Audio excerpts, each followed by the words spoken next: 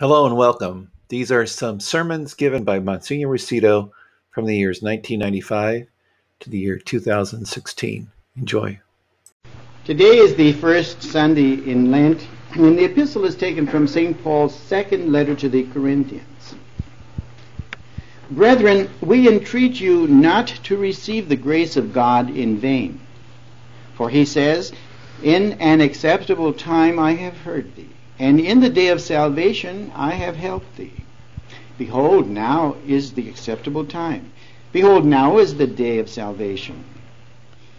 We give no offense to anyone, that our ministry may not be blamed. On the contrary, let us conduct ourselves in all circumstances as God's ministers, in much patience, in tribulations, in hardships, in distresses, in stripes, in imprisonments, in tumults, in labors, in sleepless nights, in fastings, in innocence, in knowledge, in long sufferings, in kindness, and in the Holy Spirit, in unaffected love, in the word of truth, in the power of God, with the armor of justice on the right hand and on the left, in honor and dishonor, in evil report and good report, as deceivers and yet truthful, as unknown and yet well known, as dying and behold we live, as chastised but not killed, as sorrowful yet always rejoicing, as poor yet enriching many, as having nothing yet possessing all things. So we see the contrast of the good and the bad, and in it God's goodness prevails, and our efforts, in spite of the handicaps, nevertheless produces this work in all sincerity and in justice. And we come now to the Gospel, taken from the Gospel of St. Matthew, in the name of the Father, and of the Son, and of the Holy Ghost. Amen. At that time, Jesus was led into the desert by the Spirit, that is, the Holy Spirit, to be tempted by the devil. And after fasting 40 days and 40 nights, he was hungry. And the tempter came and said to him, "If thou art the Son of God, command that these stones become loaves of bread." But he answered and said, "It is written, not by bread alone does a man live, but by every word that comes forth from the mouth of God." Then the devil took him into the holy city, and set him on the pinnacle of the temple, and said to him, "If thou art the Son of God, throw thyself down, for it is written, He has given his angels charge concerning thee, and upon their hands they shall bear thee up, lest thou dash thy foot against a stone." Jesus said to him, "It is written further, Thou shalt not tempt the Lord thy God." Again the devil took him to a very high mountain, and showed him all the kingdoms of the world and the glory of them. And he said to him, "All these things will I give thee, if thou wilt fall down and worship me." Then Jesus said to him, "Begone, Satan, for it is written, The Lord thy God shalt thou worship, and him only shalt thou serve." Then the devil left him, and behold, angels came and ministered to him. So far are the words of this day's Holy Gospel. "Begone, Satan, for it is written, The Lord thy God shalt thou worship, and him only shalt thou serve." These are words taken from the Gospel of today's Holy Mass. In the name of the Father, and of the Son, and of the Holy Ghost. Amen. My dear friends in Christ, Shakespeare once wrote in a play, "What's in a name? A rose by any other name would smell as sweet." And yet in another play, he, to paraphrase him, says, "He who steals my purse steals trash, but he who takes away my good name steals that which profits him nothing, and indeed impoverishes me." What is in a name? Your own name identifies you. There are those who want to give us a number of identification instead of a name. But what is your name? It's interesting to look up the meaning of the name you bear. You can find it in a dictionary or some source book that gives the meaning of the various names of people, male and female. But what is God's name? Indeed, he too is identified by the simple word, identifying him as God. The Jews were very careful in the use of the name of God. In fact, they did not want to offend God by breaking the second commandment to keep holy the name of the Lord. Thou shalt not take the name of the Lord thy God in vain. So they never would even pronounce the name of God. They used substitute words for the name of God. As it's in the Bible, it's known as Yahweh, or translated into English equivalent, Jehovah. But he's also known as Elohim or Adonai. In Jewish literature, you may find the name of God written G, capital G, dash D, so that they do not even write the full name of God, which they consider very, very holy. Today we're going to consider the name of God and the reverence that we should give to his holy name. This is perhaps the essence of the second commandment, to have respect for God and the things of God, and anything connected with God shares in that dignity that belongs to God and his creation. So we ask the question then from lesson 98 in our catechism booklets, what are we commanded by the second commandment? And the answer is, by the second commandment we are commanded always to speak with reverence of God, of the saints, and of holy things. When I was a child, we were taught to respect all elderly people, whether you knew them or not. It was a sense of honor, reverence, dignity that you attributed to anyone who was elderly, as through them to honor God himself.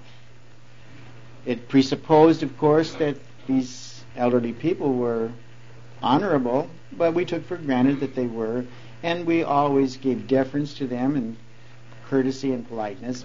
And that carried with it a sense of appreciation of all things. Your toys, the property of other people, were given respect likewise. So this general sense of reverence carried through in all the various facets of our lives. And we are to keep the second commandment in this spirit of reverence and respect, especially to God and the things of God. And to be truthful in taking oaths and faithful to them and to our vows. From Psalm 115 we have these words, Blessed be the name of the Lord from henceforth, now and forever. From the rising of the sun unto the going down of the same, the name of the Lord is worthy of praise. In monasteries, God is honored, praised, worshipped especially through the whole day. When the Angelus rang, people would join with them in prayer at 12 o'clock, at 6 o'clock, and it was an honor given to God in prayer through the whole day, from the morning rising to the setting of the sun. Our Lord says this, I say to you, do not swear at all. We'll find out what swearing means in just a bit. But let your speech be yes, yes, and no, no, which means be truthful, without having to call upon God to be witness to what you say. The tongue no man can tame, St. James tells us. Out of the same mouth proceed blessing and cursing. We'll find out what cursing is too. Again, we can see the good or the evil that we can put use to our tongue, to our mouth, to our minds, our intelligence in general. So we are to direct it in the proper direction to God and the things of God and to all other things likewise that fall in their proper places and relationships to God. We should never speak God's name without holy respect. Now today in the movies, on videos, in conversations, we find a great lack of respect for the name of God. Cursing and swearing is becoming very commonplace even among young people. And this is breaking the second commandment, second importance to the first, of course, in the Ten Commandments. We should frequently call upon the name of God with true and heartfelt devotion. Now it's hard to keep this level of devotion high with heartfelt devotion, but it should be there at least in some way directed to God, that we remember to guard our speech very carefully. I remember as a child, I had a companion who was very careful never to use swear words or cursing or misuse of God's name. He would get angry, things would happen, but he always bring it down to some very temperate means of expressing something that otherwise could be used in place of could be used as a curse word. And I was very impressed with this. Even to this day, I remember these things from the past. So we should have this devotion to the holy name of God, especially at the commencement and the end of our important actions and in time of trouble. To call upon the name of God. It is permissible to do so. The thing is not to do so lightly or thoughtlessly or in misuse. Call upon me in the day of trouble. I will deliver thee, and thou shalt glorify me. This again from one of the Psalms. We should often praise God for his perfections and infinite goodness, and particularly when we receive favors from him. Where are the other 9? When the 10 were cured of leprosy, we should never forget also that we could be one of those 9 if we don't give this kind of gratitude to God. It is strange how often good gifts come to us from Almighty God, and we simply take them without a word of thanks. Let us say that old saying of truly Christian hearts, Deo gratias. Thanks be to God. Bless the Lord, O my soul, and never forget all he hath done for thee. And Job teaches us, in the midst of his misfortune, the Lord gives, the Lord takes away. Blessed be the name of the Lord. Learn to say thank you to God for everything, because he doesn't allow things to happen without his permission. So if it happens, then it's a gift from God that we can turn, if it's not so good for us, to a better thing by patience and by seeking a good that can come from whatever may seem to be evil. Bless the Lord at all times. The name of Jesus is the most powerful of all names. Through it we can obtain all that we need. He says, if you ask the Father anything in my name, he will give it to you. We should pay reverence to the name of Jesus by bowing our head every time we speak it. Now, there is an indulgence given for this action of bowing the head at the name of Jesus. The priest does so at the Mass, and people do so when they think of it, and becomes a way of acting when they too pronounce the name of Jesus, to bow their head in reverence and receive this little indulgence that goes along with it. We should especially pronounce the name of Jesus at the hour of death, for protection and strength against the evil one. The name of Jesus and the power of Christ is that which an exorcist uses to drive out the devil. And anyone who has any confrontation with the evil spirit calls upon the power in the name of Jesus to expel him or to ward off his incursions or obsessions that influence us sometimes more noticeably than at other times. So the holy name of Jesus then used is very powerful in shutting down the operation of the devil's work. At the name of Jesus, every knee should bend of those in heaven, on earth, and under the earth. Even the devils have to bow to the name of Christ.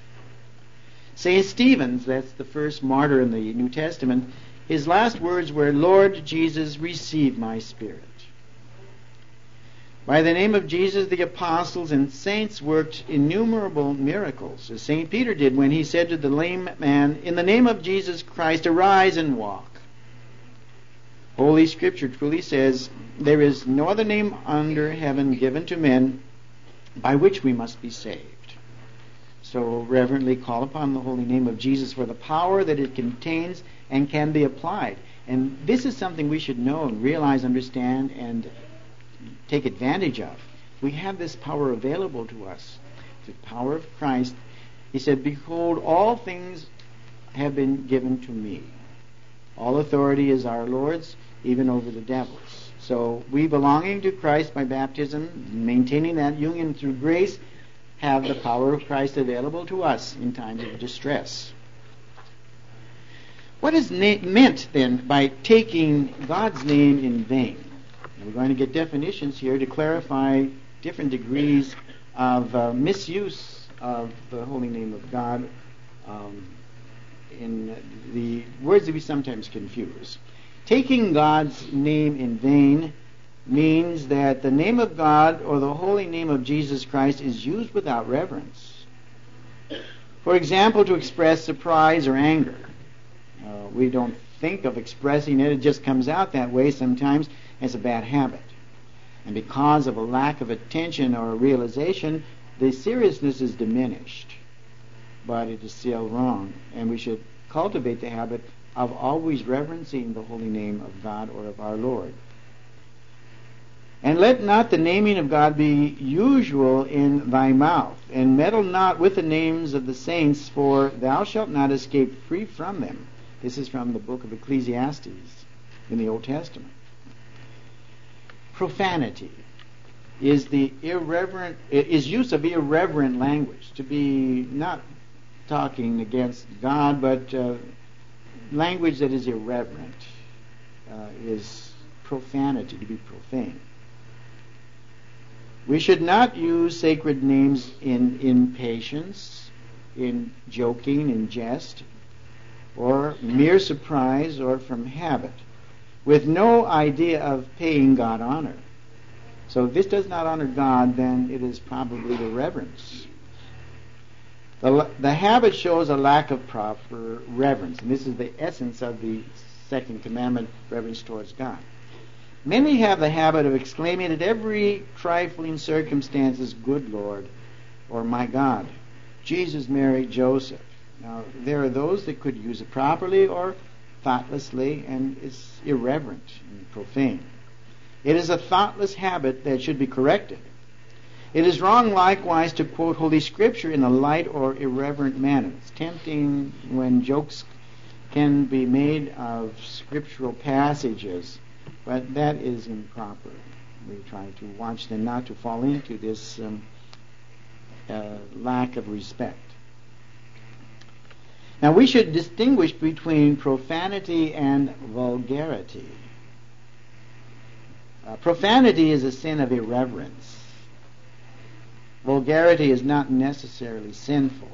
Vulgarity is the use of coarse expressions, like devil or hell, what the devil, and so on, through thoughtlessness or habit. It is a breach of good manners, and if indulged in, will lead to profanity. Again, profanity is irreverence, and vulgarity is a coarseness. Now, if used with malice, vulgarity is certainly a sin, to deliberately do so. But as I say, often we are thoughtless about it, and it takes away from the degree of guilt. By all means, we should avoid both vulgarity and profanity. Let us use God's holy name only in prayer and adoration. Irreverence to that name is sacrilege. We talked about that last week. Sacrilege is something against God or the things of God. Misuse of these things. Since by the sin we profane a holy thing. The Lord will not hold him guiltless that shall take the name of the Lord his God in vain. This is from the book of Exodus, the book of Moses. Among the ancient Jews, the word for God was so sacred that even the high priest could speak it only once a year at the Feast of the Atonement, when he entered the most sacred part of the temple. It is a sin to take God's name in vain, but ordinarily it is a venial sin. The Holy Name Society is a group of men that does special honor to the name of our Lord and of God. Unfortunately, sometimes even these members express profanity, but they try their best to honor the holy name of God. Now, what is cursing? Cursing is the calling down of evil upon a person, place, or thing. So to damn someone is wishing evil upon him. That's more than irreverence. That's wishing evil. And you can see, therefore, cursing is a serious matter. To call down some punishment on ourselves or other creatures of God in a moment of anger is cursing. If the name of God is used, then the sin is worse. And we know the two words that sometimes are used together. And we are to avoid them because they are so commonly used and so easily used. When angry, parents sometimes curse their children and workmen, their animals or tools. Often the one who curses does not mean what he says. But if he does, it is indeed a most grievous sin to ask God to damn a person or send him to hell. Now, sometimes the devil can pick up on these curses. You may not think they're important, but he can actually hear and then carry out the curse, whether you realize it or not, or intend it or not. But do not take these things lightly. A Christian should never curse. For such as bless him shall inherit the land, but such as curse him shall perish. This again from one of the Psalms. The habit of cursing is an indication of lack of refinement and of self-control. Gentlemen do not curse. Generally, we know the origin of a person by the words that come forth from his mouth. One who curses, it advertises his origin as the gutter. So if you have acquaintances or companions who curse a lot, think about whether or not they're worthy of your friendship. What is blasphemy? Blasphemy is insulting language which expresses contempt for God. It could be one of the most serious of all sins. Now, either directly or through his saints and holy things. Contemptuous or abusive language against God, scoffing at the true religion, or ridiculing sacred ceremonies. All these are blasphemous. Sacrilege is a form of blasphemy. Irreverent actions and thoughts against God. Now, these are deliberate, of course, otherwise they're not sins. They're temptations, perhaps, or they are overcome and become virtues. But sacrilege, irreverent thoughts against the saints and angels, or holy persons and things, these are blasphemous. So we want to know the definitions that we can identify then how to evaluate them, especially, for example, in confession. In the old law, the blasphemer was condemned to death, and that is in the Old Testament among the Jews. They were stoned to death. And this is from the book of Leviticus. And he that blasphemeth the name of the Lord, dying, let him die. All the multitude shall stone him. It is blasphemy to speak scornfully of God or of his actions, or to attribute to a creature a prerogative of God. Now, we are not that sharp and clear-minded about the finesse and the meanings attached to these activities, but this is why we have to study them and be on our guard then against falling into these aberrations. Thus the people blasphemed when they said, after King Herod had spoken to them, it is the voice of a God and not of a man. Blasphemy is a sin of the devil. By insulting language against God, one offends the Almighty directly, not only his image. Blasphemy is essentially malicious. Nothing ever justifies it. It's intrinsically evil. Not as other sins that arise from human weakness or ignorance. There's an inclination, and we have to fight this, but there is this inclination. But blasphemy is deliberate and is one of the worst sins in the Ten Commandments. Whom hast thou blasphemed? Against whom hast thou exalted thy voice? Against the Holy One of Israel. This is from the 4th book of Kings. The soldiers blasphemed Christ, and so did the impenitent thief on the cross next to him. Deliberate blasphemy is one of the gravest sins.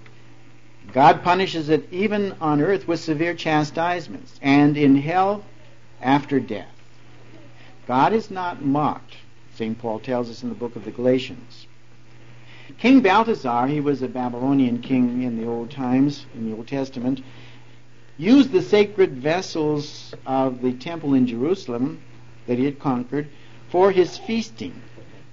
Then it goes on to tell, a strange hand wrote his fate on the wall, And that same night the enemy entered his city, killed him, and made his kingdom part of the empire of the Medes and the Persians. King Sennacherib blasphemed God and died by the hand of his own sons. But the worst punishment will be after death. One cannot blaspheme God and escape unpunished. They shall be cursed that shall despise thee, from the book of Tobias. Then we come to the next lesson, 99, on oaths and vows. What are the differences between these two definitions? What is an oath? An oath is the calling on God to witness the truth of what we say. It's also called swearing, which is not what we ordinarily mean by profanity, but swearing to call upon God to be your witness to the truth of what you speak when there are no other evidences or testimonies or witnesses to stand by you. So God will be called upon. Taking an oath is called swearing.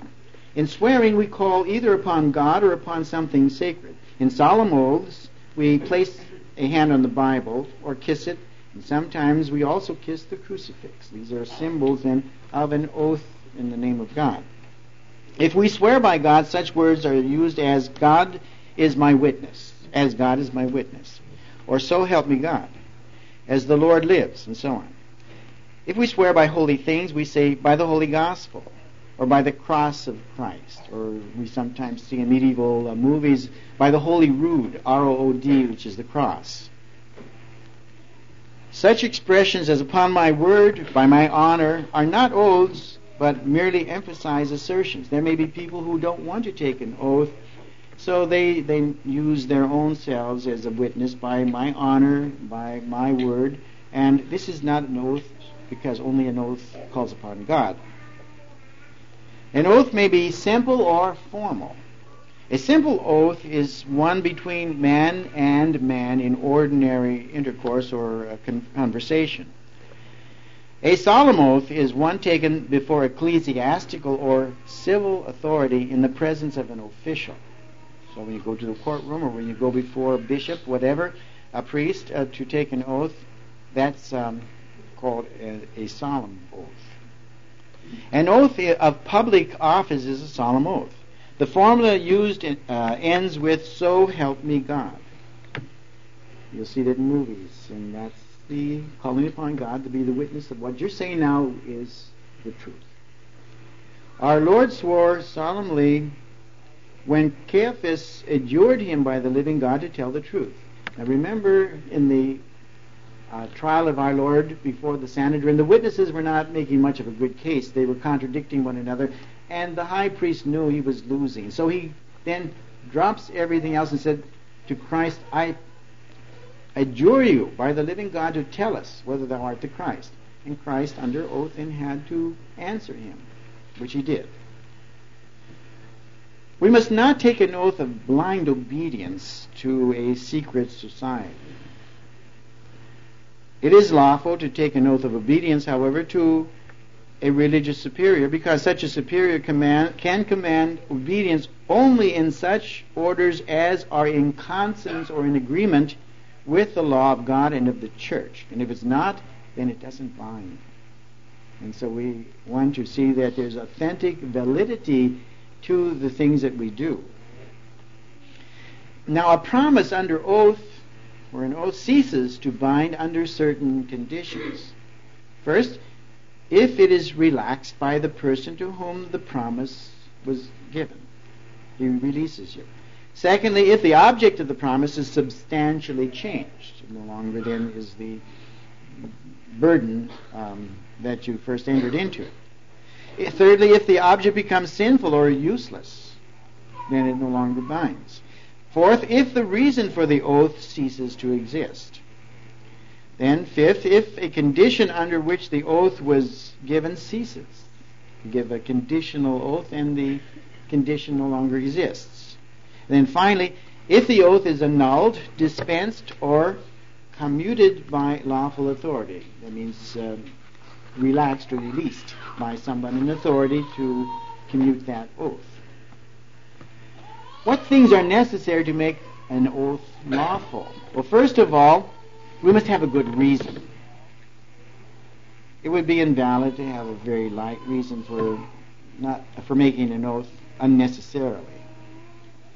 An oath properly taken is permitted by God and pleasing in His sight, but it must be a good reason for doing so. No one should be compelled to take an oath, however, so no one can force you to take an oath. It is not necessary to swear at every provocation, such as when friends do not believe us, or to emphasize statements. Such trivial matters should not be the subject of oaths. A number of people have the bad habit of raising the hand in a gesture of swearing every time someone doubts their slightest assertions. Thou shalt swear as the Lord liveth, in truth and in judgment and in justice. Words of Jeremiah. Secondly, we must be convinced that what we are saying is true under that oath. We must not play games. We must not equivocate. We must be convinced that what we're saying is the truth. We could be wrong, but it's the sincerity that saves it. It is wrong to take oaths about what we do not know just because a friend asks us to swear to it. So you must talk about what you do know. If we take an oath promising to do something and in our mind we have plans of breaking our word, then we are swearing falsely. This is against the second commandment. If we take an oath before a court of justice saying we saw such and such a person in a certain place at a certain hour and we know we really did not see him, then we are swearing falsely.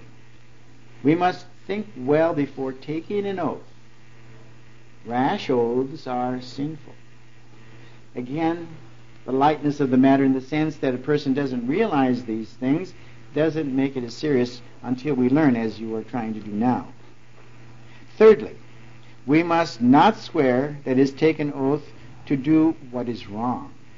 We're not to do this ever. We are bound to keep our oaths, but we should never keep an oath to do evil. If one is so unfortunate as to have made such an oath, an evil oath, he should promptly determine not to keep it, or he will commit greater sins.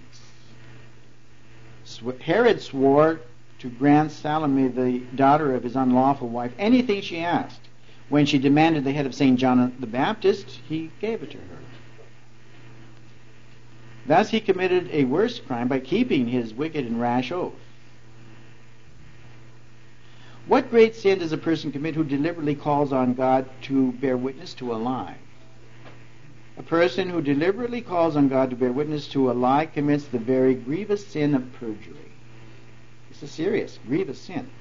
Perjury is false swearing. One commits perjury when he confirms by oath what he knows is not true, or what he is doubtful about, or when he swears to a promise which he does not intend to keep. So be careful then about these oaths and swearing. Perjury is a grave sin because it insults God by calling him to witness to a lie. Perjury before a civil court of law is punishable by imprisonment. Remember, Alger Hiss was a communist, a secret agent, was sent to jail not because he was a communist, but because he committed perjury in the testimony he gave under oath in the court. Regarding the non-fulfillment of an oath, the sin may be venial or serious, mortal, according to the importance of the matter concerned. So if it's a light thing, then it binds only lightly or venially. The witness who swore falsely at the trial of Christ committed a grave sin of perjury. If we have to be witnesses in a court, let us pray God to deliver us from the sin of perjury. If circumstances arise that prevent our keeping a valid oath, we should consult our confessor to know what to do, and he may commute it or release you from it. But he has the authority to do so under God. And finally, what is a vow? A vow is a deliberate promise made to God, by which a person binds himself under pain of sin to do something that is especially pleasing to God. Be careful not to take vows easily or quickly because they do bind. A vow is made to God alone, not to anyone else. The subject of the vow must not be a mere trifle, so avoid the levity or the lightness, but something good in itself and better than its opposite.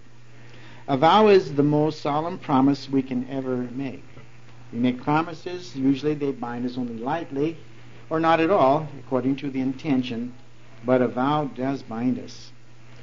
A vow made under compulsion is invalid. No one can force your free will. A vow to do something that will offend God must not be accomplished. You don't carry it out. In general, we should consult our confessor before making a vow. And young people especially get into trouble sometimes when they really haven't made a vow, thinking because they haven't been that attentive to what's required, so they're not really bound, and then a confessor can release him. It is better not to vow than after a vow not to perform the things promised. Remember when Ananias and Sapphira gave their property to the church in the Acts of the Apostles, and then they took back some of the property, and God punished them severely. They didn't have to give the property. Once they did, it belonged to God, and then they stole it from God, in a sense. So be careful when you bind yourself in a vow. You're not bound to make a vow, but if you do, then you're bound to do it. Otherwise, you will then sometimes sin by not accomplishing what you vowed. Sometimes vows are accompanied by certain conditions. For example, in 1248, St. Louis of France vowed to lead a crusade if he got over a severe illness. Now, did he get over the severe illness or not? Then he was bound or not, according to the condition. In our days, people vow to go on specified pilgrimages to get cures of sickness and so on. They have a vow that binds them then to keeping this vow. So be careful. It's not a light thing.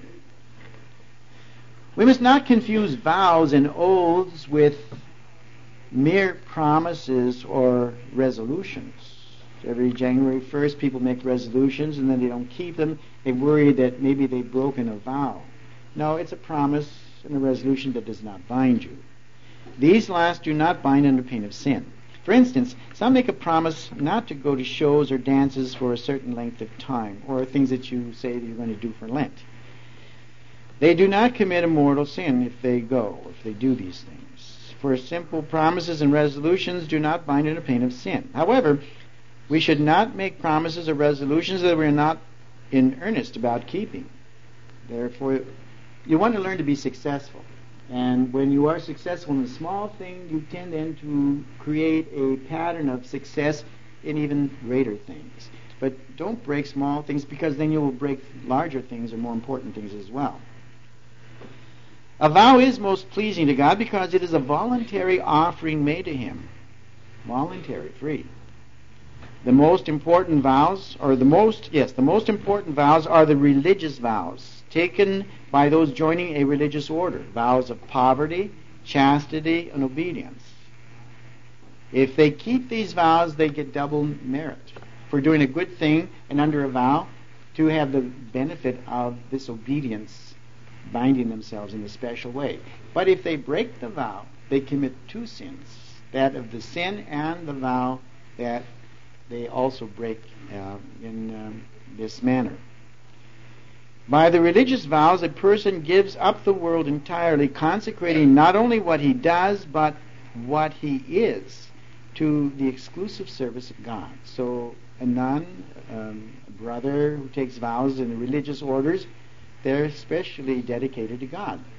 And to attack them is to attack God. And they should live worthily, of course, to the objectives of the religious life, to become more and more Christ-like. And if they break these vows, they are doubly punished. But they belong to God, not only what they do, but what they are. And finally, non-fulfillment or needless postponement of a vow is a venial or mortal sin according to the importance of the matter.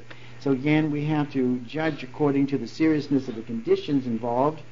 And it takes some little refinement of your knowledge of theology and the definitions involved, and then on the moment or on the spot to make that kind of a determination so that you know how you bind yourself and what the consequences will be if you don't keep what you have promised.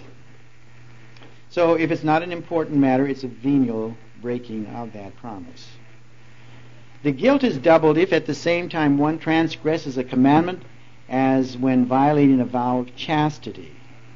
If we are not able to fulfill a vow, we must consult our confessor about having it annulled or changed into some other good work. If a nun leaves the convent, she can have her vows commuted by a confessor, because they bind her even if she leaves the convent until they're lifted. So there are procedures that have to be observed. And finally, the vows of children may be canceled by their parents, bishops, and other superiors who have authority to release or dissolve from some vows. So children make promises, and if they make a vow, their parents have the authority because of their immaturity. And many people do these things without the full awareness of what they mean, and therefore their intention is accordingly diminished as well. So these are the things that concern the second commandment of God, and they're not light. Many people don't pay that much attention to the second commandment, but it is important because it represents God in His name and has everything to do with the reverence that we give to God and all things connected with God, our friends, our neighbors, your church, and yourself included. So have respect for yourself because of the respect you also give to God. In the name of the Father, and of the Son, and of the Holy Ghost. Amen.